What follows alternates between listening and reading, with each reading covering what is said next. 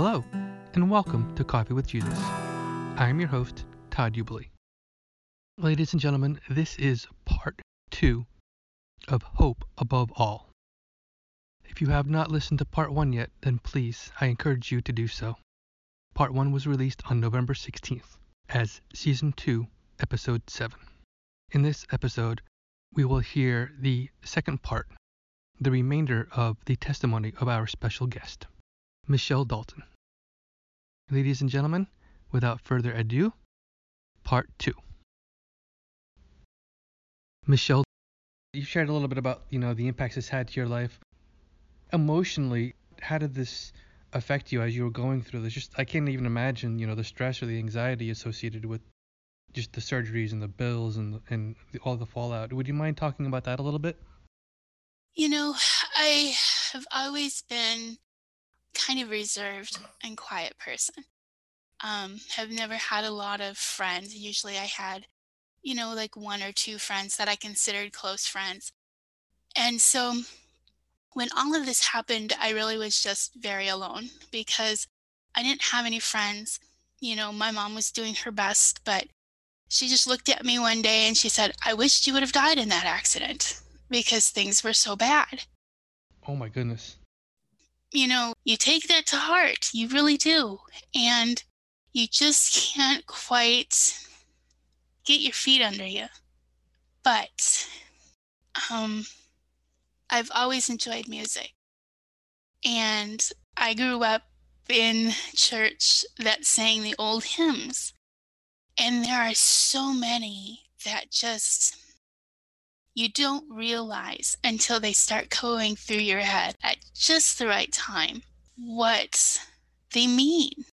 I mean, you sing them Sunday after Sunday, and I'm trying to think, "It is well with my soul."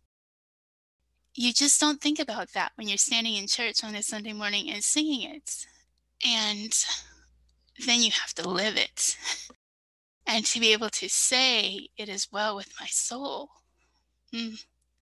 there's some days that's just not easy. Right. So I guess for me, looking back on those years, I don't know how. I just the only thing I can point to is the grace of God because he was the only one that stuck around to see me through. That's wow. Again, I can't even imagine. Would you mind just sharing a little bit about how God helped you through that whole experience? You know, like anything else in life, I think it's a matter of time and growth. You learn to depend, you learn to lean. And I think after a while, when you start looking back, you can see those fingerprints where he's been in your life, and that didn't come for years and years and years afterwards. And I guess part of this story is that I was in another accident in 2016. My mom and I were on our way to a family reunion out of town, and a kid on his way into the bar crossed traffic in front of us, and we broadsided him at 60 miles an hour. Oh my goodness. And we actually came out of that one okay. But, it just happened so quick. But in that split second before we hit, you knew you were going to die. And I called out, "Jesus, save us." And he did. He did. Um, Wow. I mean, again, I can't even imagine what you've gone through, but just wow. It's phenomenal, really. Just that you've had the strength to endure so much, and even in that last split second where you called out, "Jesus, save us," and then he did in a very real way, you know, even after all the years that you struggled where God was with you in that one single instant, it was almost miraculous, really, to be quite honest with you. It was. I mean, we shouldn't have survived that first impact.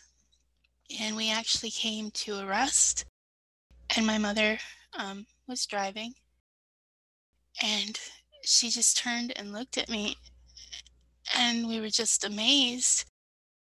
But the car behind us didn't stop, and it hit my side of the car at full speed. And essentially, I had a 2,500-pound black Jeep Cherokee in my lap. And so I pretty much got my right side crushed from where that impact hit. And this time, I was awake for it all. I never blacked out. And so it was so much more traumatic than that first accident, where I didn't know what was happening. I just woke up in the hospital later.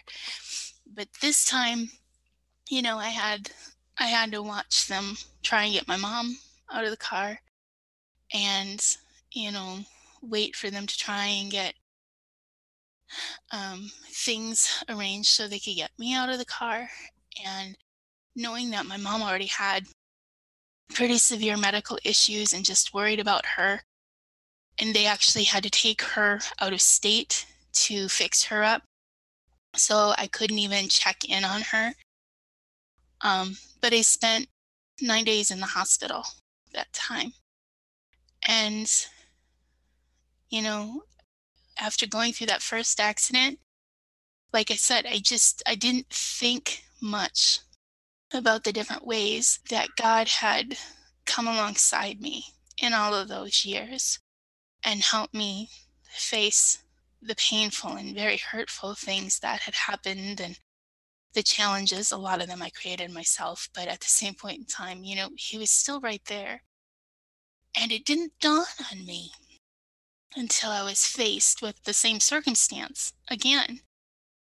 And so, again, just going back to that music and being alone in that hospital bed and in so much pain, it was the same ankle and foot that they had repaired the first time around, plus additional damage all the way up and down that right side. Um, my my collarbone, my ribs, my sternum, my hip, my knee, my ankle, my foot was absolutely crushed, and I couldn't even breathe without pain because there was so much damage. And I was alone. I was alone in the hospital room. Nobody came to see me. My husband was busy trying to take care of our son at home. My mother was gone, and there just was nobody else. And so I spent a lot of time, and I can't say I was really singing, but just kind of whispering the words to the songs that meant so much to me under my breath, and just finding in that, I guess maybe you'd call it worship, um, just a little bit of something to keep me going. But, for all of that, the bigger pain was when I got home, because the wheelchair was something I thought would be temporary. And after about 9 months, they said, no, the bones aren't healing in your foot and your ankle. We can't repair them because it would require a bone graft. And since you're already not healing in a couple of spots, we're not going to take bone from another place. And so all of a sudden that was life. And we lived in a house that had very narrow doorways, which meant I was trapped in my living room. I couldn't go anywhere else. My husband had hauled a bed into a corner of the living room. I had a portable commode and a chair, and all within about 6 or 7 feet of each other. And that was the sum total of my life, was those 4 walls. And when he would leave for work in the morning, he would lock us into the house so my son couldn't get out. And I just had to deal the best I could with what was there. And, my poor little boy, he was used to having a hands-on mom, and all of a sudden, the best I can do is sit and look at him. So those years since have just been kind of mind numbing in a way. You just kind of get numb to everything. But again, you know, the circumstances, the circumstances were ugly, but apparently I'm really stubborn. And the only way God gets my attention is to throw cars at me. And so the first time he threw a car at me, I found out that I was a really good graphic designer. Well, the second time he threw a car at me, I discovered that I can write. And so I was absolutely bored out of my mind. I had nothing to do except sit in a chair and stare at the ceiling and try and keep my son from going stir crazy. And one day I just decided I was going to start writing. I had to have something to do with myself. And so that was in um, January of 2018, about a year and a half after the accident. I finally had gone stir crazy enough. I had to do something. And so I just started writing, and it was just for me. You know, I've always had a dream of being a writer, but my spelling sucked and my grammar was even worse. And so there was no way. In fact, it was kind of a running joke in my family that, you know, you can't read what Michelle wrote because she doesn't put commas anywhere, or she throws them in weird spots. And anyways, I started writing, and I wrote, I think it's 12 books in the first 18 months. And so I've learned to depend on my dictionary and my thesaurus, and I've learned to edit my work. But God gave me an opportunity. He had to redirect my attention away from all the things I was doing. And like I said, apparently I'm stubborn enough that the only way he's going to get my attention is to really, really, really get my attention. I'm starting to feel a little bit like Balaam. He's got to, God's got to send donkeys to talk to me every so often before I get the idea. Yeah. Um, but that's where I'm at now, is I guess they say beauty for ashes. And so that's kind of where I feel like I'm at. I was finally able, when I started making a little money with the books, to start doing some water therapy. And so after several months of doing water therapy every day, I was able to get out of the wheelchair more and use a walker. Gradually, I was able to get rid of the great big heavy brace that went from my knee to my toes and walk without that, still the assistance of the walker for a while. But after about 2.5 years now, I don't use the walker very often anymore. I'm able to drive again. I can't say that I really walk. It's kind of more like a peg-legged penguin waddle thing, but I'm more mobile than I was. And so I'm just, I'm thankful, for every time I thought it was over, it wasn't over. It was just a redirect to something better and brighter and more in line with, you know, what God created me for. And like I said, I'm such a determined, self sufficient person that he really had to take some drastic measures to get my attention. I'm hoping now that I'm malleable enough that we don't have to go that route again. Right, right. Twice is more than enough. But I'm thankful for those. I don't even know how to say it. I'm thankful that he cared enough about me to get my attention and put me on the right path. I don't appreciate the constant pain that I'm still in, but I do think that he's healing me little bits by little bits by little bits, and so maybe I'll never walk exactly right again, but I'm not going to take for granted what I have anymore. And I'm wholeheartedly thankful that I have the opportunity to, I don't know, just maybe share that a little bit. And I have with family and friends. You know, when 2020 hit and everybody was stuck in their house for weeks and weeks at a time and they were going stir crazy, I'm like, ha, been there, done that. Tell you what, this is what you do. And they just look at me and they're like, yeah, no, whatever. Um, they weren't ready to concede defeat yet, but you know, it's been useful to be able to help people dealing with some of those things where, you know, they've hit those ruts in life, or they're utterly disappointed, or um, you know, they're just so low they can't see a way out. I mean, I've been there and I can't tell you how, you know, it changed. I don't know. I just only know that I spend a lot of time sitting on the edge of my bed in the middle of the night, you know, talking to God and saying, "Now what? I have no idea what I'm doing. If you don't get me out of this mess, I don't know where I'm going." And he meets me there over and over and over again. And I guess that's all I know for sure. Yeah, God will always meet us where we're at, and He'll always help us when we need it the most. And it sounds like just throughout your life, God has always been there. I honestly, I don't know how you do it. I mean, that's a phenomenal testimony. It really, truly is.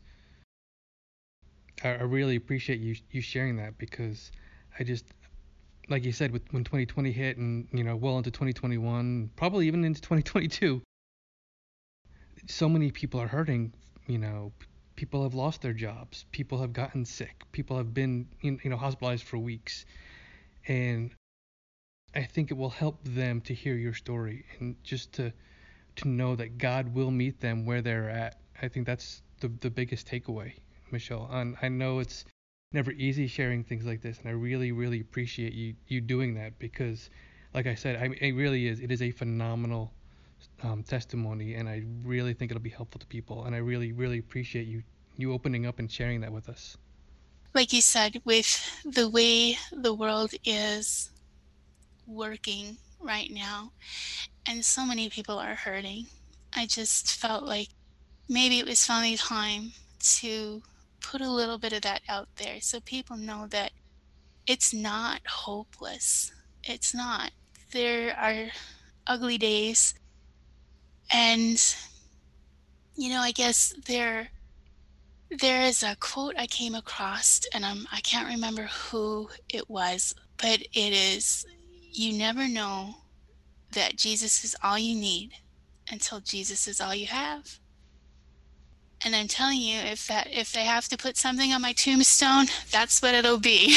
Because um, you never really walk alone when you have the Spirit with you. The strength that He gives, you know, maybe, I mean, personally, I would love to be able to jump up and run around and, go jump in the leaves with my son and do all that kind of stuff. I would love that kind of energy. That's not what He gives me, not yet.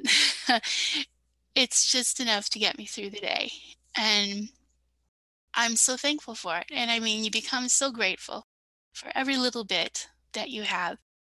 And I guess I'm just going to share this because it's something I felt compelled to do last year about this time. Is I wrote a series of 6 short stories, and they're topical. Um, so, for instance, the first one is about domestic abuse. The second is about suicide. The third is about unemployment. There's 6 total, but essentially, I was just looking around and seeing all the things that people were going through, and to try and give them some hope in that situation. And that's what the series is called, Hope for the Holidays. And they're out there free. If people want to read them, they certainly can. I tried to put God in them, in a way that would be like a modern day parable for them, I guess, because we all need those bits of hope sometimes. I wrote those because so many people I knew were hurting and they were asking the same questions. So I just hope maybe there's a little something in them that would help people find their way through a difficult time. Well, thanks so much for taking the time to do this. I really appreciate it. Michelle, thank you again for coming on the show and for sharing such a powerful and phenomenal testimony. I'm not afraid to admit it. I have a little bit of dust in my eye, or maybe it's just allergies. Seriously though, thank you very much for sharing just such an awesome testimony. Ladies and gentlemen, I hope that you enjoyed Michelle Dalton's testimony. I hope that you will not mind it being broken up into 2 parts, but it was just so powerful, there was nothing I could leave on the cutting room floor. So thank you for bearing with both of us as we release this episode in 2 parts. As always, thank you for listening, and thank you for watching. God bless.